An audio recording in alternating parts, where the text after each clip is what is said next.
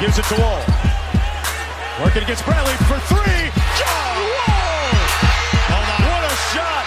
3 balls, 2 strikes, the pitch. Swinging a long drive. Deep left field. Going. Game over. Bledsoe back to pass, steps up, going deep. Caught. Oh! T.O. is leveled by Sean Taylor, and he's slow getting up. Now this could be a run back from 9 deep for Jacoby Jones. And look at him go. Jones is past the 50, and he is flying inside the 20. And a kickoff return, 109 yards and a touchdown, an all-time record. Holden inbounds to Nicholas. 4 seconds, 3 seconds. He's across midcourt.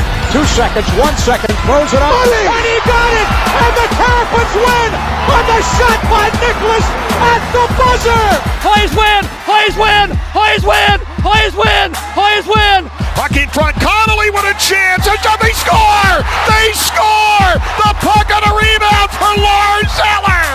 And as the puck drops, the words that DC fans have been waiting to hear since 1974, the Washington Capitals are the 2018 Stanley Cup champions.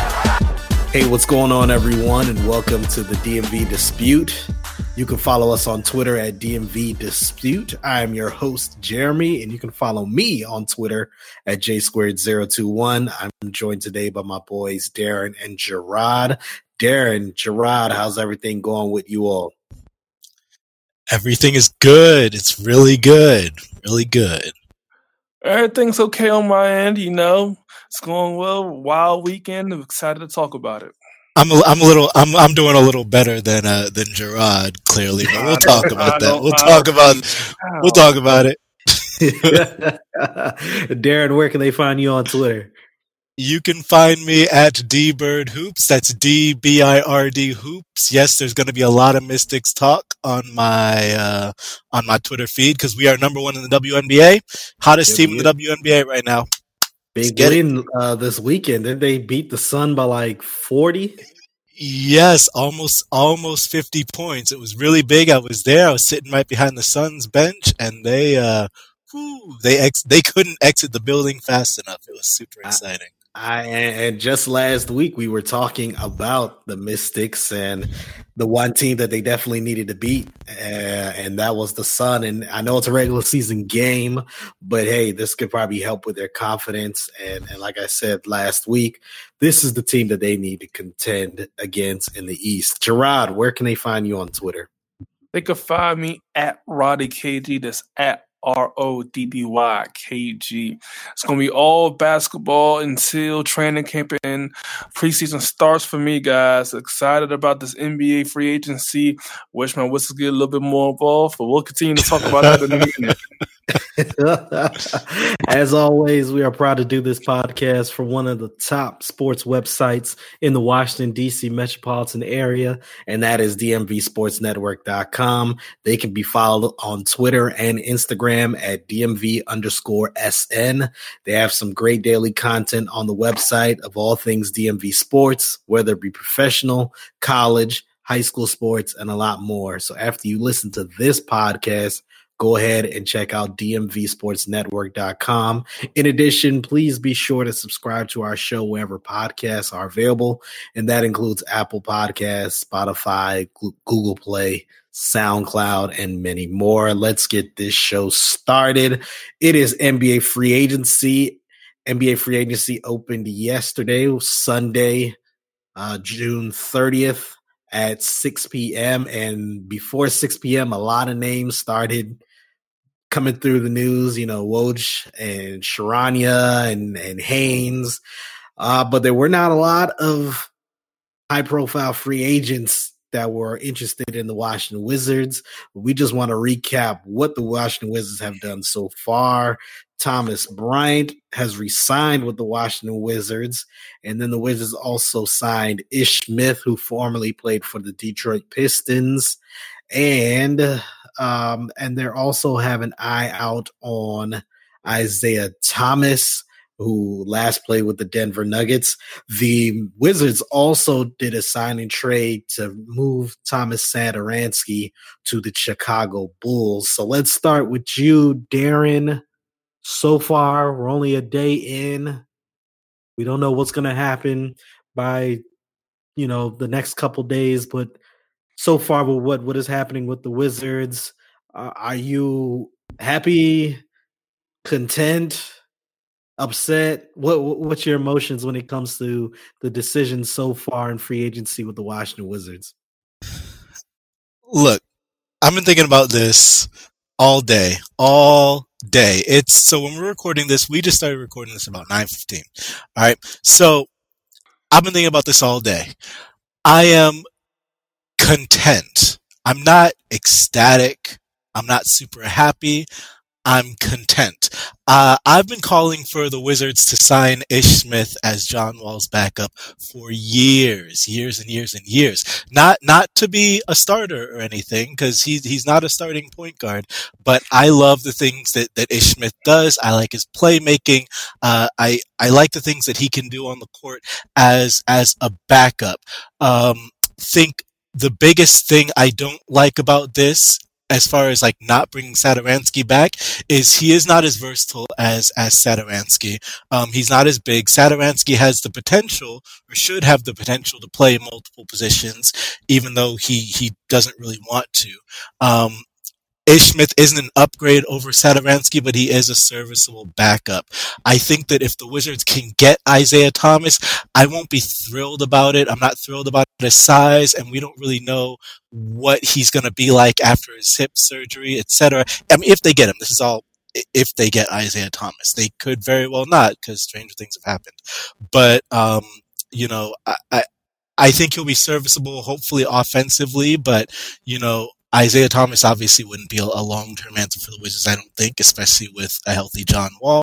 But, I like what Ish Smith does. I would rather have Satoransky and Ish Smith, but, whatever. Apparently the Wizards are still in the market for a point guard. I like bringing back Thomas Bryant. I like what he does. I think that he's a guy that's going to continue to grow. He's a hard worker. We've watched him develop over the year into a quality center. And I know I'm in the minority when I say this, but the Washington Post's Candace Buckner, who's our beat writer, she did post an update about Dwight Howard. Where he says, he's starting to get better. We don't know how healthy he is. He says he's not ready to play a full 82-game season yet.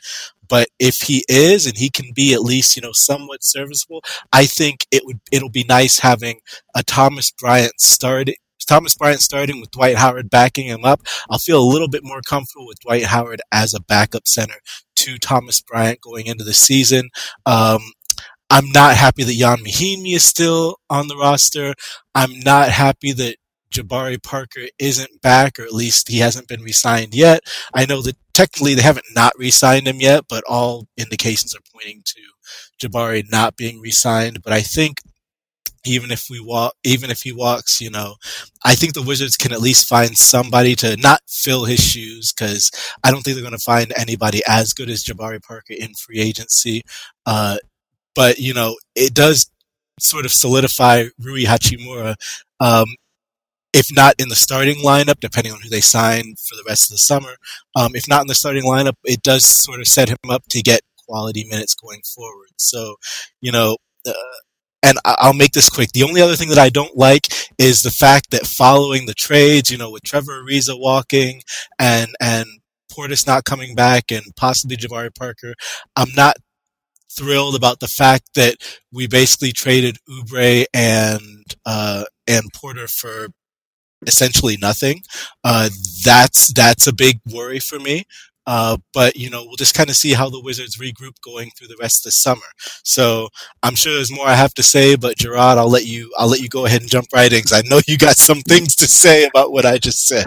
Yeah, I got some things to say. And I'm gonna start with the last thing you said about how without bringing back Parker, Portis, or Ariza, that guys like guys like Kelly Oubre, Otto Porter, Austin Rivers were all traded away for absolutely nothing. You weren't able to retain any of those players, and I think this all goes back to the lack of the Wizards having a legitimate GM. This entire offseason, since let's say it began for the Wizards when Ernie got fired, this entire offseason has had a lingering stench of Ernie Grunfeld this entire time, and all the decisions that have been made afterwards are reflective of that.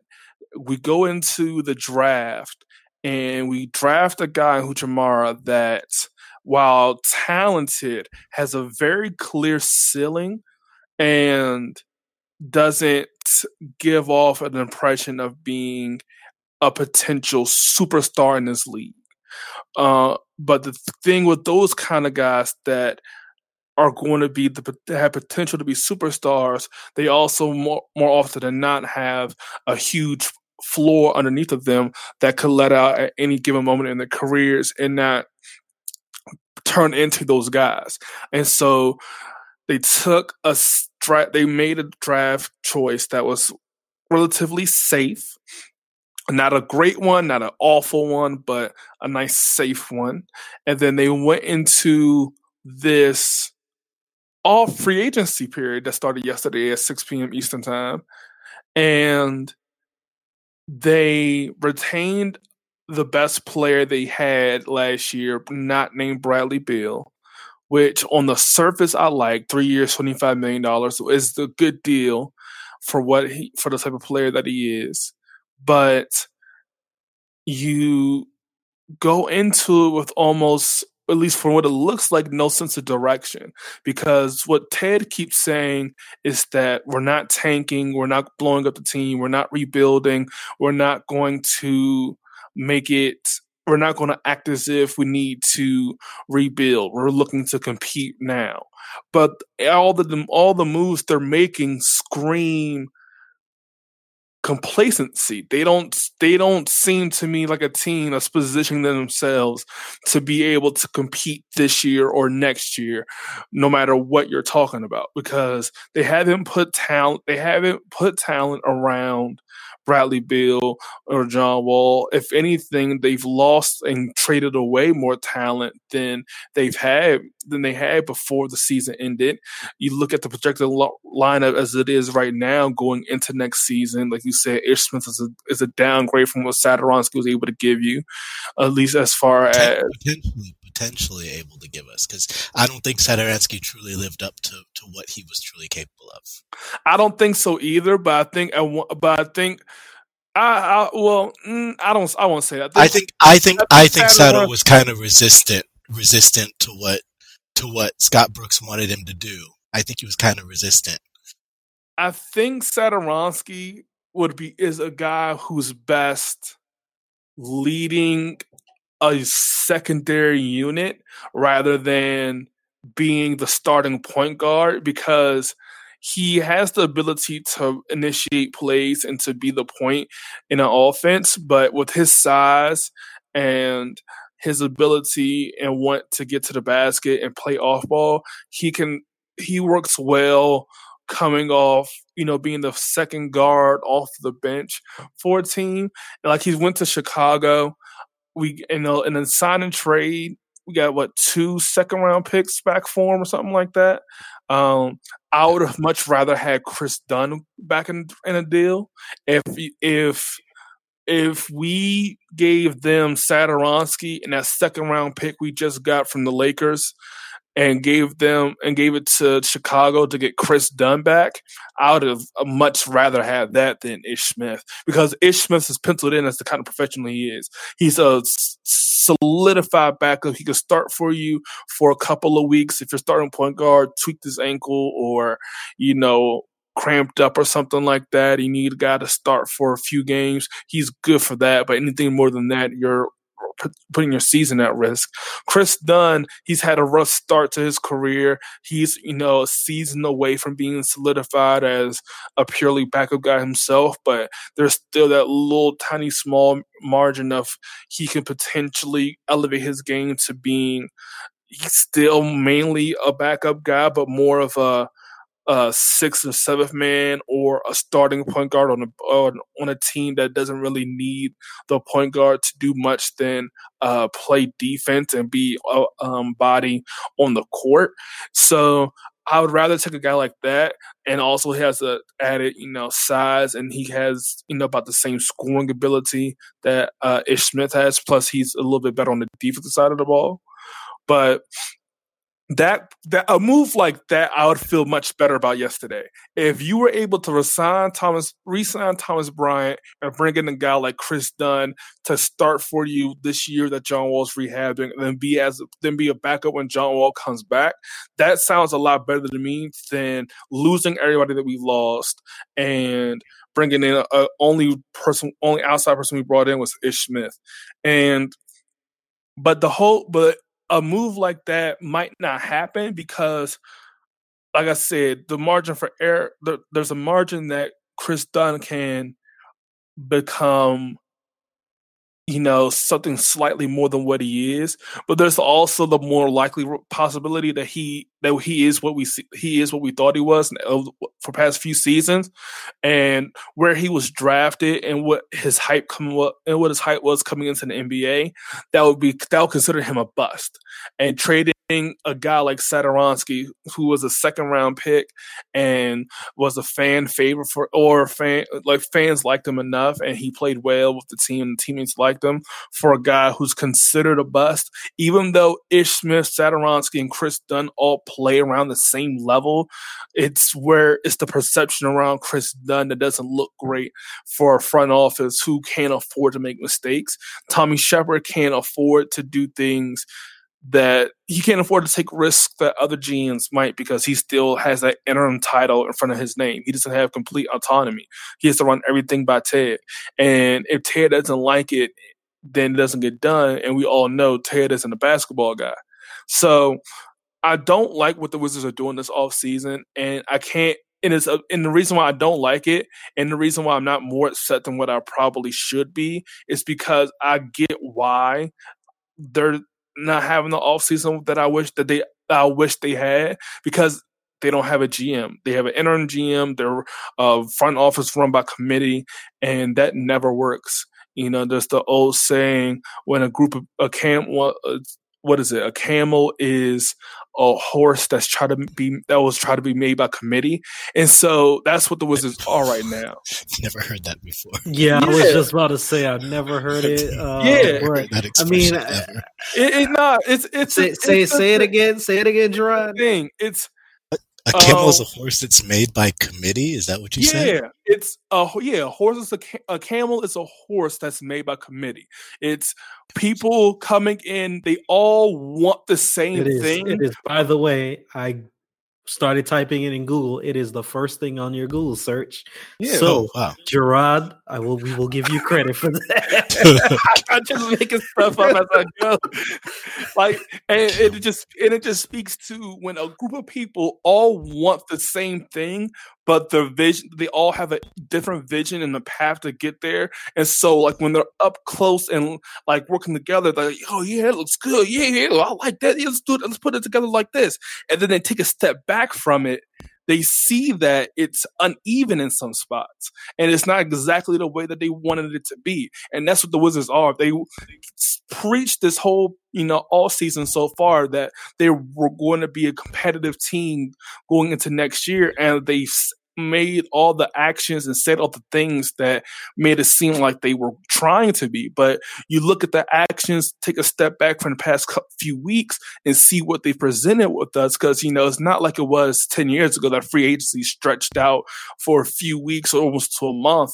It's what's going to happen in the first 3 days, and within the first 30 hours, it's 9:30 on Monday. Now all the big names are pretty much gone. There's a few guys out there, but we understand the cap situation with the Wizards, and outside of any trades, they can't make any big splashes going forward. So this is mainly what the roster is going to look like, probably going into the preseason, going into the regular season, or if we know a few additions here or there just to fill out the roster. So it's, you see what this team is, and I was thinking about it earlier today.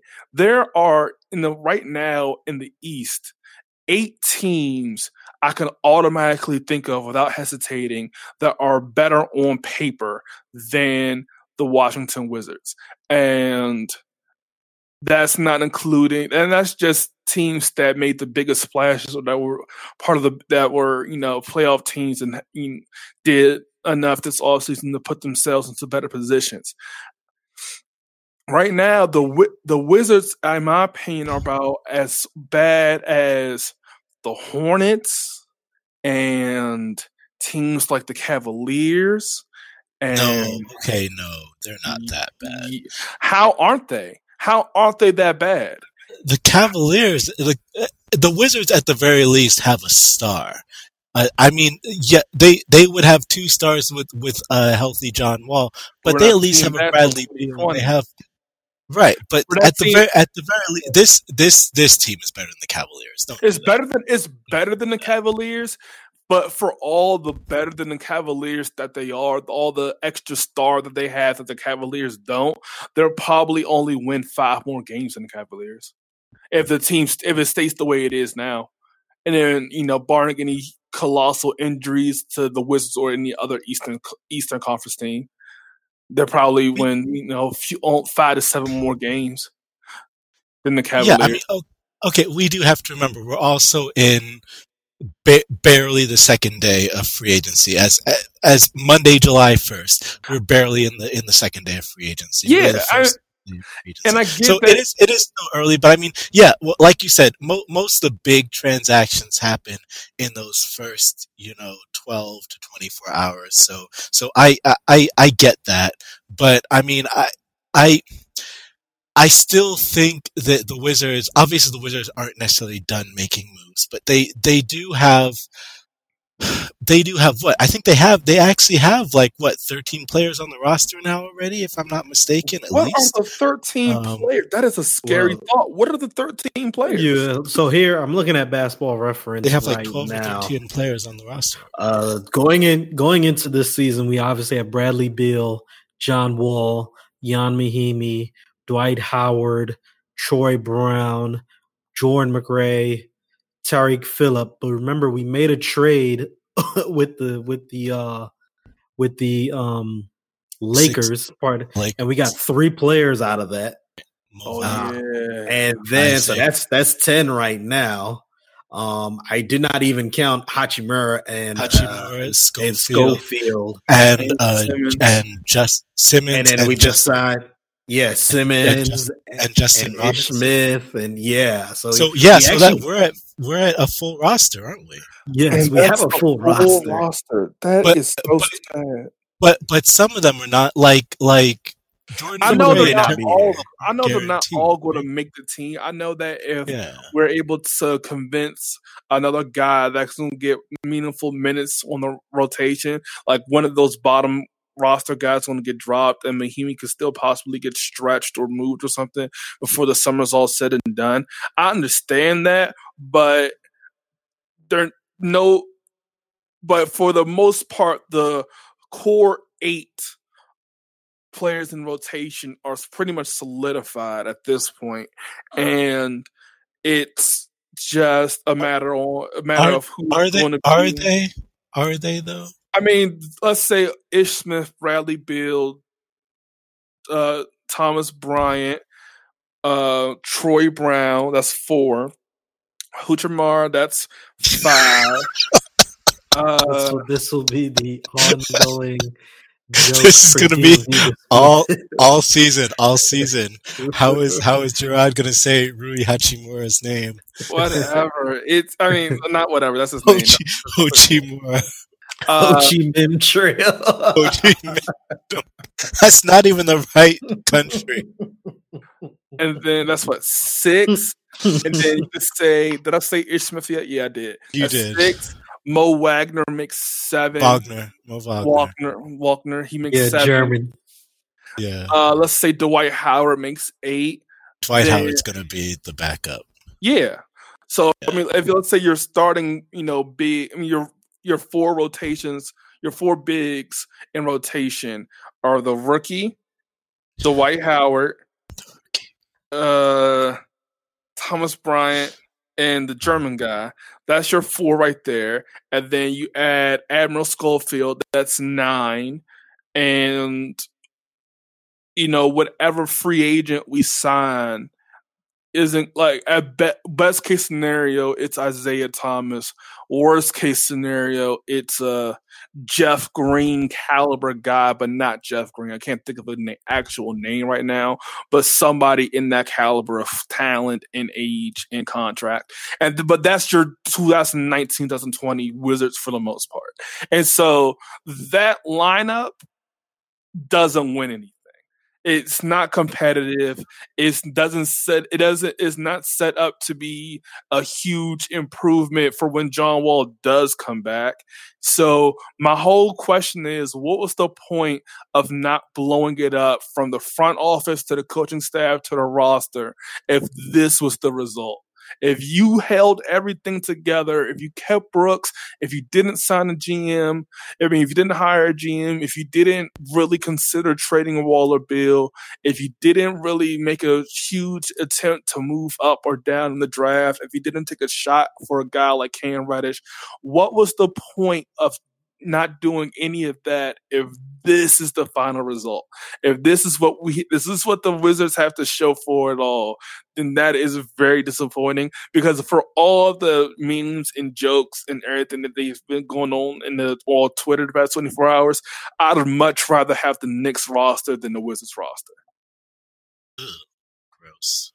What? Yeah. What?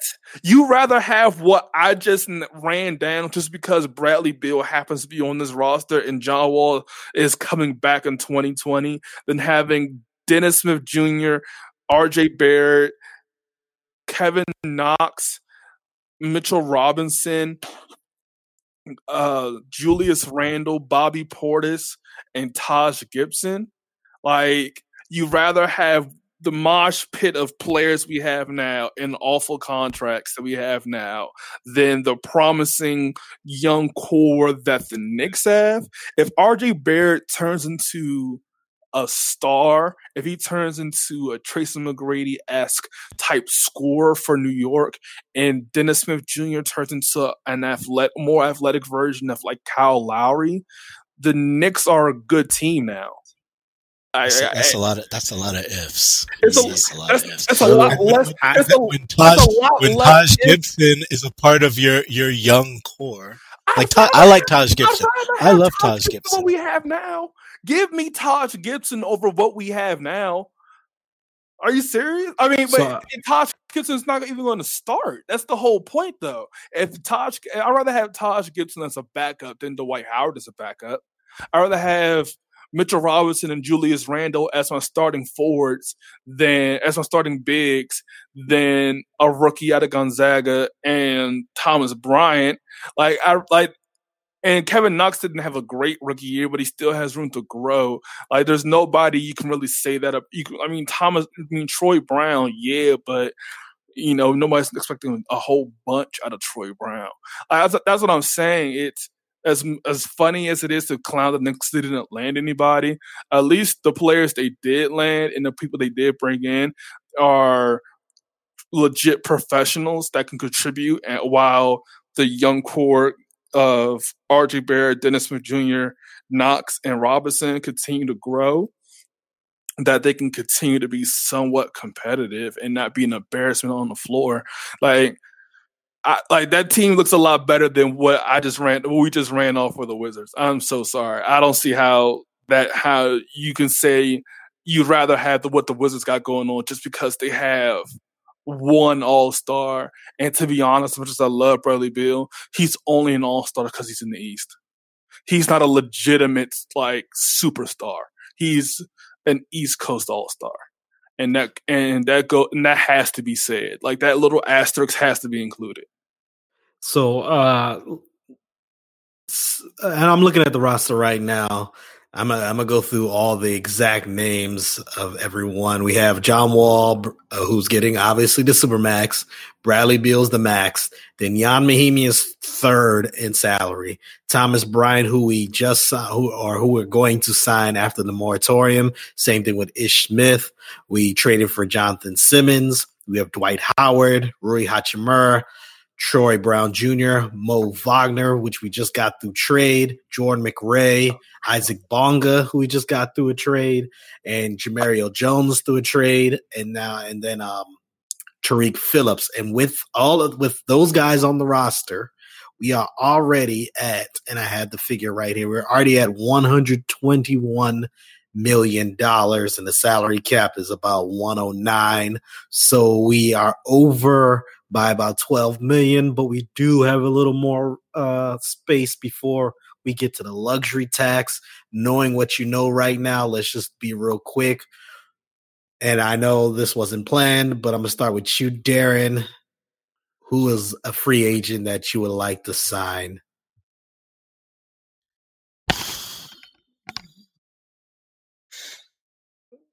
Or should we go Jabari Parker? Jabari Parker.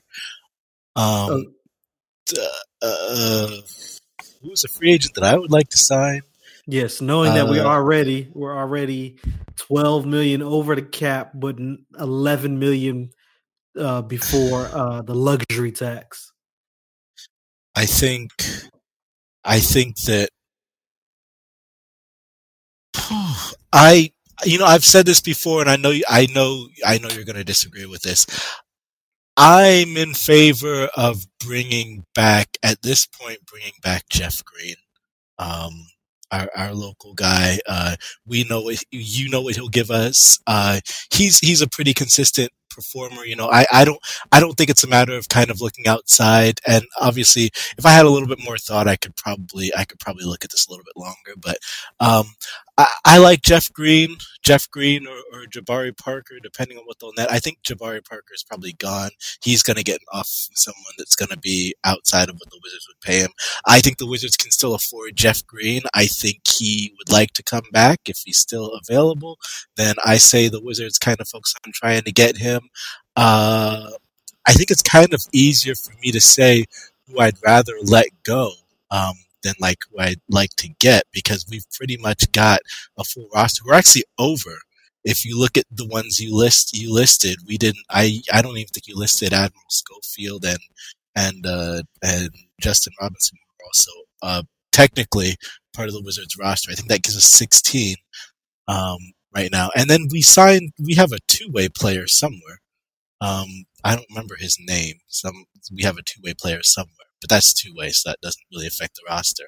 But I think it's a little bit easier to say who I'd rather not have. Who I'd rather the Wizards just kind of waive, see if they can get rid of. But yeah, I'm in favor of bringing back like Jeff Green. I think we'll kind of see how the rest of the week shapes up. Who knows? We may even have like some breaking news in the middle of our show tonight.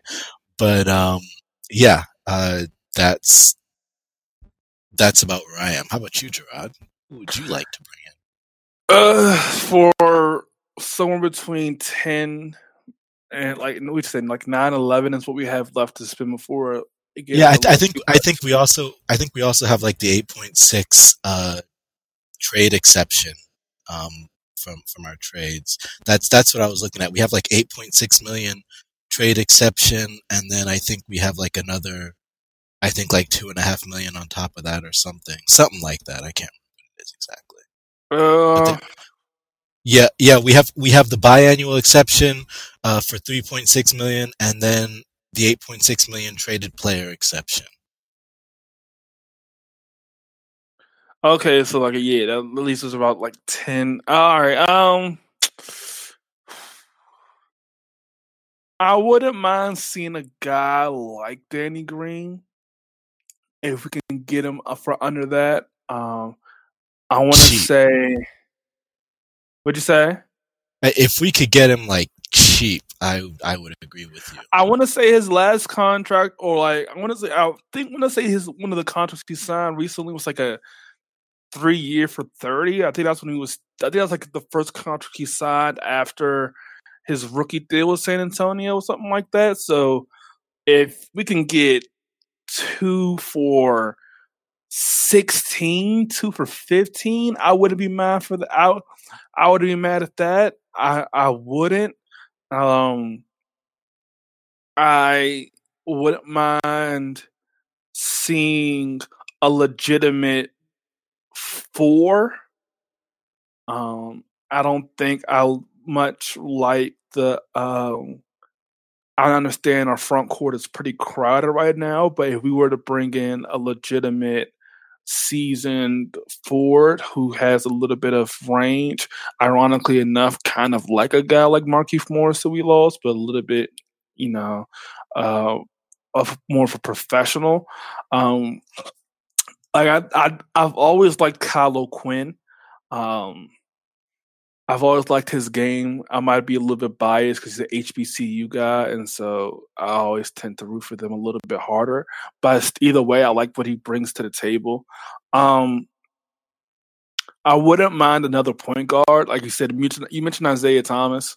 We do need another point guard. I just couldn't think of one that I would bring in. We do need another point guard. Isaiah Thomas is out there. We already tried the Trey Burke experiment, so I wouldn't really want to bring him back. He's another guy that's still out there. Quinn Cook is out there, local guy, went to DeMatha. There's been a lot of talk about him potentially coming back. I've heard talks about Wizards interested in TJ McConnell, guard that was in Philadelphia for the past couple of seasons. Don't mind him either. Shelvin Mack, blast from the past. He's a free agent. He's the backup point guard John Wall should have had his entire career, but Ernie traded him away for peanuts. I wouldn't mind, a guy like Devin Harris. I think he has just signed somewhere, though. I thought I saw he might have just signed somewhere. Keep me away from the Emmanuel Mudiay's of the world. I don't need that in my life. He would play him out here so hard. I don't want guys like DeLon Wright or Tyus Jones. I don't want guys like that, but a guy like Isaiah Thomas or TJ McConnell, somebody who I feel. I mean, I think if I had to pick one person, talking with my heart, I would say Isaiah Thomas, because what he did to us in the playoffs a few years ago. I think that Isaiah Thomas is still there in some form or fashion. I think he's still there. I think it's just a matter of him being in the right situation. I think a situation where the starting point guard is out and he come in with all the ability to be the guy for us, for at least until John Wall comes back. If he wants to sign a 1-year prove-it deal here on a team that already has an established star to play next to, that's in the Eastern Conference, so it's a little bit more top heavy than the West is now. Come in on a 1-year prove-it deal, show the league he still has it, and I wouldn't mind that. I honestly wouldn't at all. And I think, and for all of us Wizards fans out there, I think Isaiah Thomas's story is one that we need to keep an eye on, because I believe his story will be it's more likely than not what we're going to get when John Wall comes back. People keep acting like John Wall's going to come back and instantly be what he was at the end of that Boston series, and I just don't see it happening at all. I just don't see it happening. I don't see how it happens, but we'll see. I think when it comes to the one free agent that I am looking for the Wizards to try and acquire, I think the Wizards are trying to get Darren Collison. And he's retired. He retired. Yeah, he's gonna go be a Jehovah's Witness for the rest of his life. I didn't know that. I had no idea. I would. He was the top of my list of guys to go at until he retired.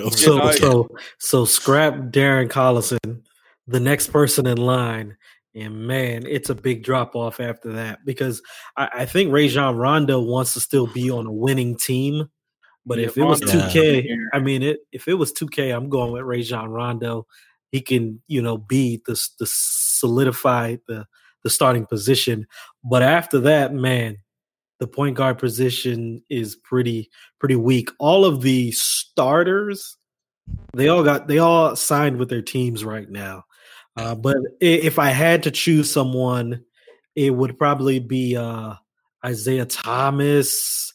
But I'm only saying that just because of what he did a few years ago. But another player is DeLon Wright, who last played with the Memphis Grizzlies. But other than that, and I'm cool with Quinn Cook. Obviously, I would like Quinn Cook to be like our backup, but he has had the playoff experience and the championship experience. So maybe this is the time he can be a starter. I know John Wall's obviously not going to be playing at all next year.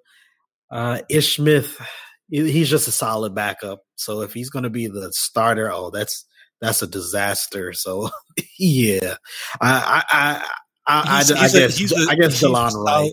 He can be a spot starter, but yeah, as far as long term, I do agree. Yeah, he's a spot starter. But I still like him being on this roster after John Wall gets back as his backup because I feel like the pace did drop a little bit when Thomas Satoransky would come on the floor after John Wall. The pace would slow down a little bit. We know that Ish Smith will keep the pace sort of accelerated because the Wizards at least try to play fast, even though they don't always play fast. They do try to play fast. Ish Smith can play in that. But yeah, as a long-term starter, I'm not a fan of it. I'm not a fan of Ish Smith, but I do like him here in DC as a backup. As of right now, he's our starter going into the season. That's unfortunate. And all, like I said, I tweeted this the other day. All of this is because of we're still feeling the effects of Ernie Grunfeld. All the bad decisions has led to the Wizards in a free agent period that was actually pretty deep that we just really can't even do anything.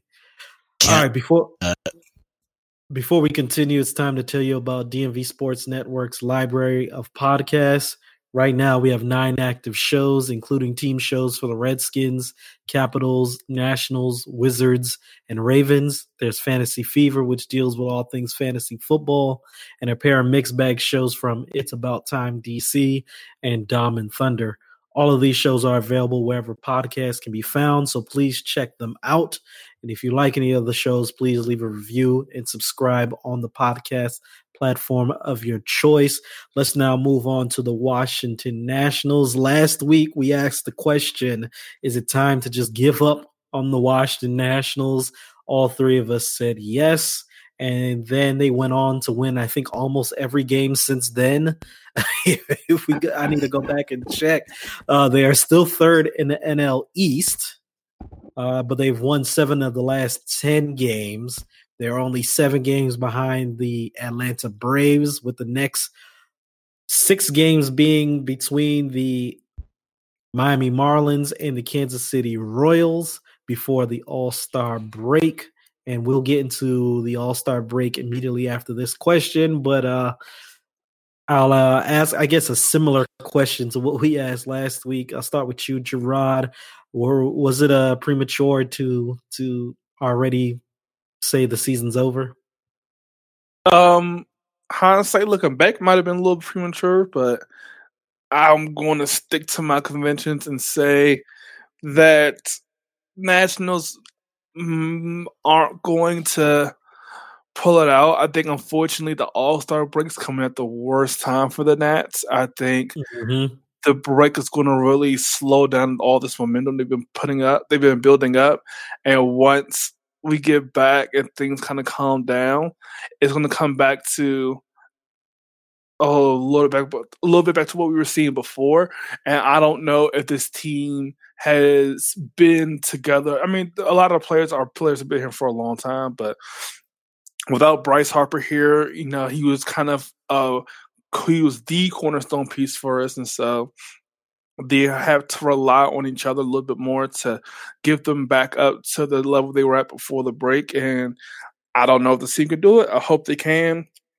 That's the deciding factor, though. I think that's the deciding factor between whether or not they're able to make a final push, is if they can, get going and then come to a screeching halt for the All-Star break and then rev it up again and continue to keep playing the way they've been playing this past month. Yeah, I'm going to agree, and I'm going to take it a step further even. I'm going to say that I think, first of all, I'm not going to fall into that trap again, because as soon as I started to sort of come around on the Nationals the last time they did very well, they turned back into the Nationals again, and, the bullpen was playing awful, and then they fell into a slump again. So that's a big thing. Even taking a step further than you, I do agree that, the All-Star break is definitely going to hurt them. They're going to lose that momentum, and they're going to come back and have to sort of, I don't really want to say relearn how to play well again, but I think it is going to hurt them. And I also think, I think we said this last week or last time we talked about them, but I think that their very slow start, they're still feeling the effects of their slow start. I think that's a big deal. So I would have a little bit more hope if the beginning of the season just hadn't been as awful as it was. But it's times like this when how you start tends to come back to haunt you, because the Nationals were not very good earlier on in the season. And then, even if they're going on a hot streak now, even with Scherzer playing, as well as he is, right now, we're going to talk about him in a moment. But, I don't think it's enough to really have them pull it out. I think like we said, I think it's been enough to sort of, take a little bit of the heat off of Dave Martinez, lately. We've had that debate about whether or not he should keep his job, etc. I think it's been good enough to take the heat off of him for now. But I think that after the All-Star break, the Nationals are most likely going to kind of revert to form, and we'll see, this team that we saw earlier in the year. So, I can't really see them making up a lot of ground, moving forward. But, it's nice to see, but I still say that this season is pretty much, over. So, the Atlanta Braves and the Phillies, they have a 3-game series coming up there. So they're going to obviously, hopefully they beat up on each other, and but we're right back at it, kind of like we're hoping that the team's above a struggle, and then we have to play almost like 1,000%. Like we got to win almost every game. Let's talk about something real quick that is positive with the Nationals. Also, Max Scherzer is heading to the All-Star game, but also Anthony Rendon, third baseman. Now, just real quick, Darren, did you think Rendon was going to end up on the All-Star team? I didn't. I think he definitely deserved it, but I was pleasantly surprised that he made it. I thought he might be like a fringe all-star, like maybe just barely miss it, but he has been playing well, and he's been good for this team. I've been impressed with his play, but I was surprised, but I'm glad he made it. I'm glad he'll make it with Max, and I think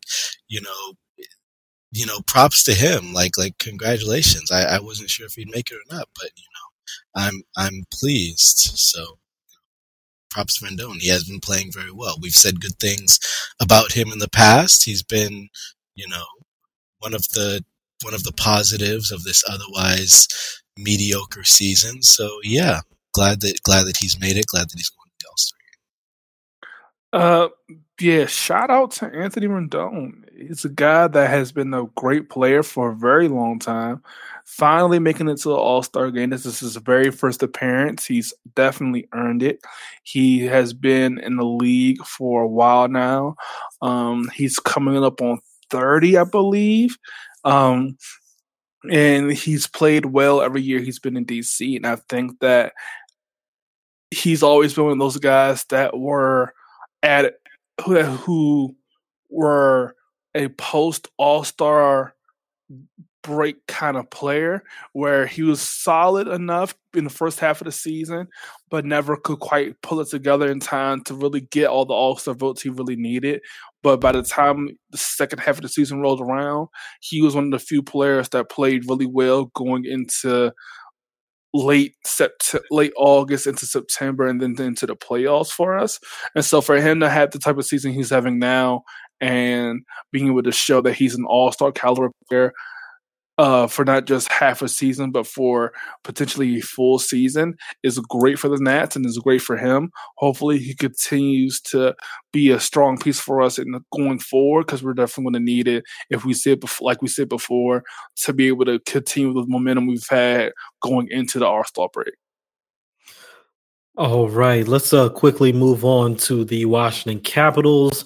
The Capitals traded Andre Burakovsky to the Colorado Avalanche. In exchange, the Capitals acquired a second and third round pick for the 2020 NHL draft. Let's just be real quick. Gerard, are the Capitals going to miss him in the long run? I don't know if they're going to necessarily miss or like take a huge hit. I think Andre is a guy that was part of that Stanley Cup championship. And it was a significant piece, but I think what he brought can be replaced in a way. It's just, I think the bigger piece here is that the team that won that Stanley Cup a year ago is piece by piece fading away a bit. And for whatever reason, getting traded away, getting signed to other teams, whatever the case may be, we're not able to hold on to that team. And it's going to take some adjustment, but I think it's important to continue to evolve and grow and understand that hockey is a different sport where, yes, you need continuity like with anything else, but if the Capitals can get their team together and focus up on the type of players that won them the cup before, and make sure they make it their mission not to just sign a guy because they need a player at the position, but to find a guy that's going to come in and perform in the role that they need him to, then that's what's most important. Yeah, I'm kind of torn on this. I think it all sort of depends on how the Capitals. I pretty much agree with you. I think it all kind of depends on how the Capitals sort of fill the vacancy.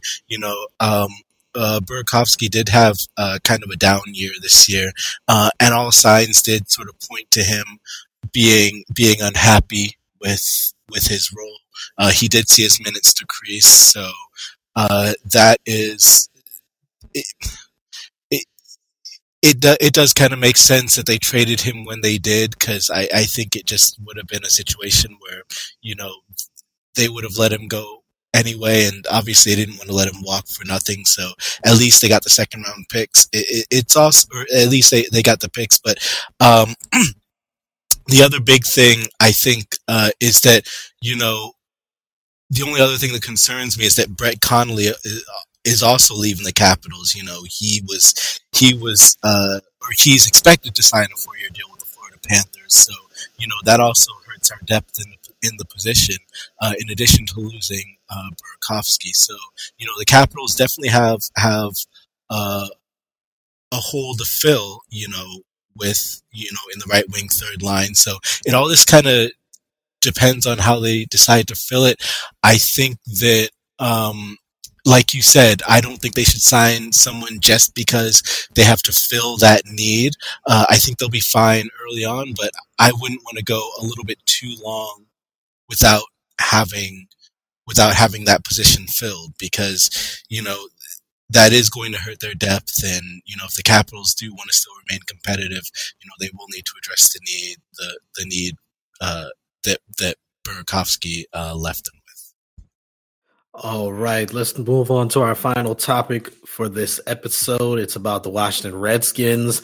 The Washington Redskins have been ranked number 11 when it comes to fan bases in the NFL, according to a new study from an Emory University professor.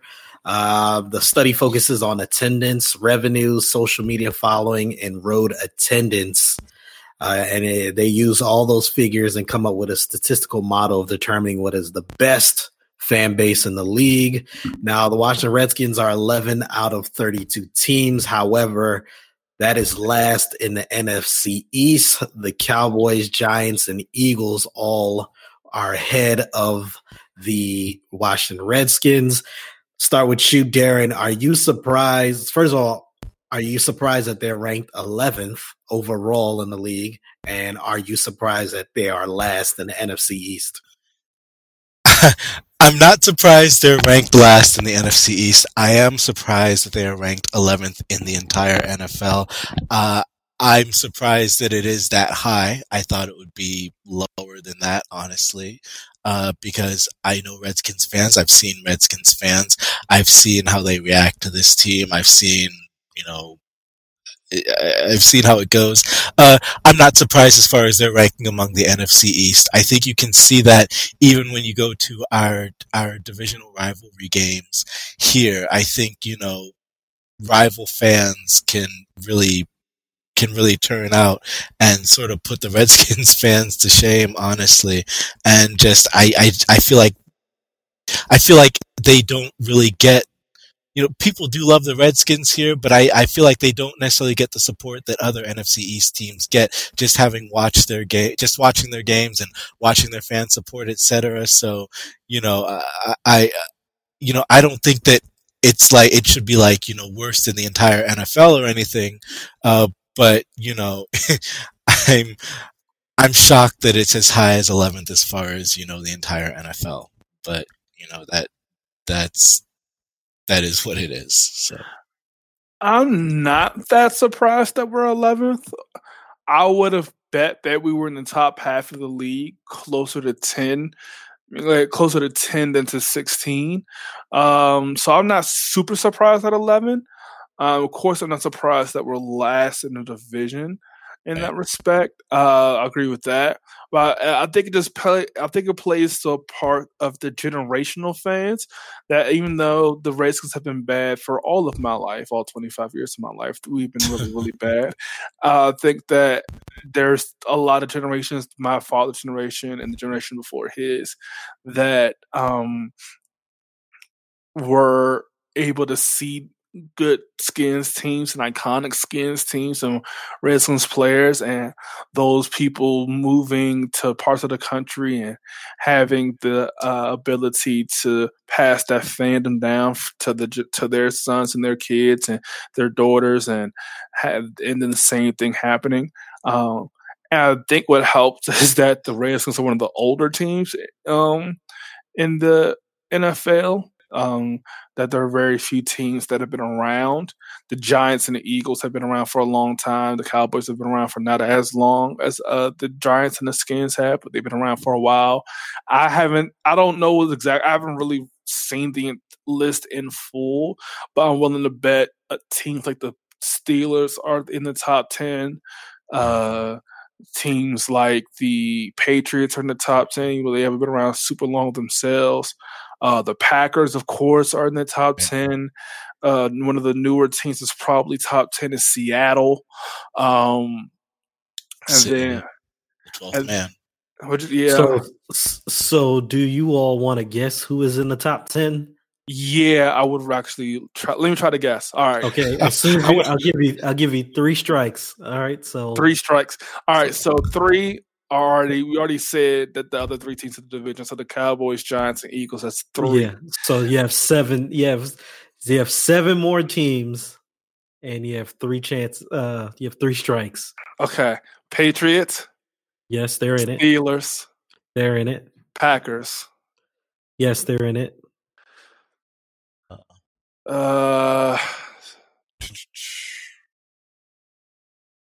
Who else is there? I'm going to say Seahawks. Seahawks already hit. That's a strike. That's a strike. Oh no! Seriously? Yeah. Okay. I'm okay. So, yeah, 1 strike. Raiders. The Raiders. That's 2 strikes. No, what? I wouldn't guess the Raiders either. I'm going to say the. Ooh. Can I guess it's in the bottom 10? I think I got a pretty good idea of the bottom. I'm gonna go way left with my guess. The Browns. That is 3 strikes right there. Yeah, I wouldn't have guessed the Browns either. The Browns. The Browns are ranked 27th. The Seahawks are ranked. The Seahawks are ranked 15th. Okay. What was the third team that you had to say? Oh, you said the Raiders. The Raiders. The Raiders are ranked 17th. So here's the top 10. Oh, the Saints in the top 10? Saints at number 10. The Saints. 49ers at number 9. Yeah. Bears at 8. Really? Broncos at 7. The Broncos. I get that. Packers at 6. Steelers at 5. Giants at 4. Eagles 3. Patriots 2. Cowboys 1. Now with the Redskins, when it came to fan equity, they were ranked 10th. And when it came to road equity, they were ranked 8th. The problem for their ranking was social equity, which they were ranked 28 out of 32. Yeah. Oh, okay. Wait, can I guess who's last? Okay, yeah. This one's a shocker to me. Okay. Is it okay? I have a couple of guesses. The Rams. That is number 32. Yeah. And they were 32 for fan equity, social equity, and 22nd for road equity. I knew it had to be the Rams. It had to be the Rams. That was an easy one. And the reason, and the Chiefs. Before you go on, Darren, Gerard, the Chiefs were 31. So the Rams, which was a former Missouri team, and the Chiefs, the current Missouri team. Yeah. Yep. Go ahead, Gerard. And a lot of that plays into, like I said before, the generational fandom, because a lot of the top 10 teams and the Redskins right there in 11, a lot of those teams are the OG NFL teams, the Bears, the Packers, the Giants, the Eagles, those teams that, been around since the NFL was founded pretty much. Those type of teams are always going to be, successful and have fans and have wealth. Even though of all those teams, the Skins have had the least success in the past generation. But a lot of Skins fans might be surprised at the road equity was what it was defined as. There's a lot of roads. There's a lot of Redskins fans on the road. There are a lot of them, and that's probably because they were a really good team for decades. Yeah, they're a really good team, and for the longest time, like in the early foundations of the NFL, the Redskins were the southernmost team. For a long time, it was just teams in Boston and Chicago and New York and Philadelphia, up north in Cleveland. And so if you were a football fan in the South, the closest team geographically to you were the Redskins. And that's what started the whole Redskins Cowboys rivalry when the Cowboys came into the NFL.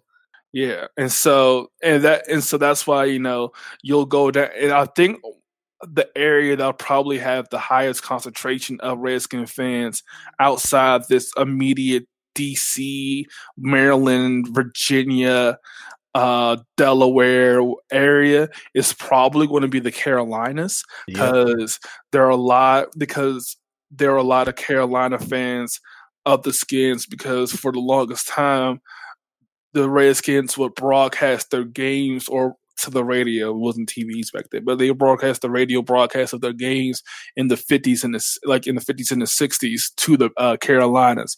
And so I've known people who are my age who grew up Panthers fans, but have grandparents and parents and uncles and aunts that are legit Redskin fans. I know a friend of mine that I lived with at one time. He's a Panthers fan. He is he said his whole dad side of his family are all Redskin fans. I mean, he doesn't watch the NFL anymore though because of the whole Kaepernick thing. But that's another conversation for another day. All right. Well, that will do it for us here at DMV Dispute. Hope you all enjoyed the show. And if you did, subscribe to us wherever podcasts are available. Maybe even leave us a review on the podcast platform of your choice so you can help us grow in the charts. You can find us on Twitter at DMV Dispute. I am J2 021. Darren, where can they find you on Twitter? You can find me at DBird Hoops. Remember, Mystics talk and also NBA free agency talk, obviously. You'll hear my thoughts on both of those. And what about you, Jerron?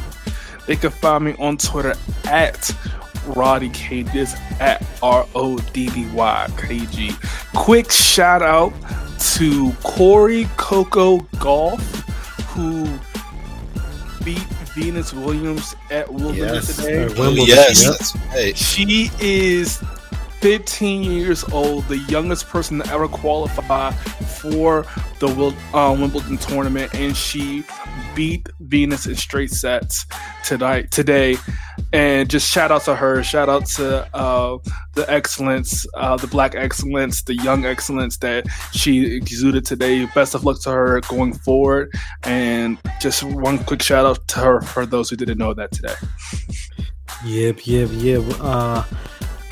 Don't forget to check out DMVSportsNetwork.com. Follow them on Instagram and Twitter at DMV_SN. And if you want to join the team, contact them via Twitter, the website, or shoot them an email at DMVSportsNetwork@Outlook.com. Thanks for listening, and we'll talk to you all next week. Happy 4th of July. Until next time, DMV Dispute. Peace. Peace out, guys. Thanks.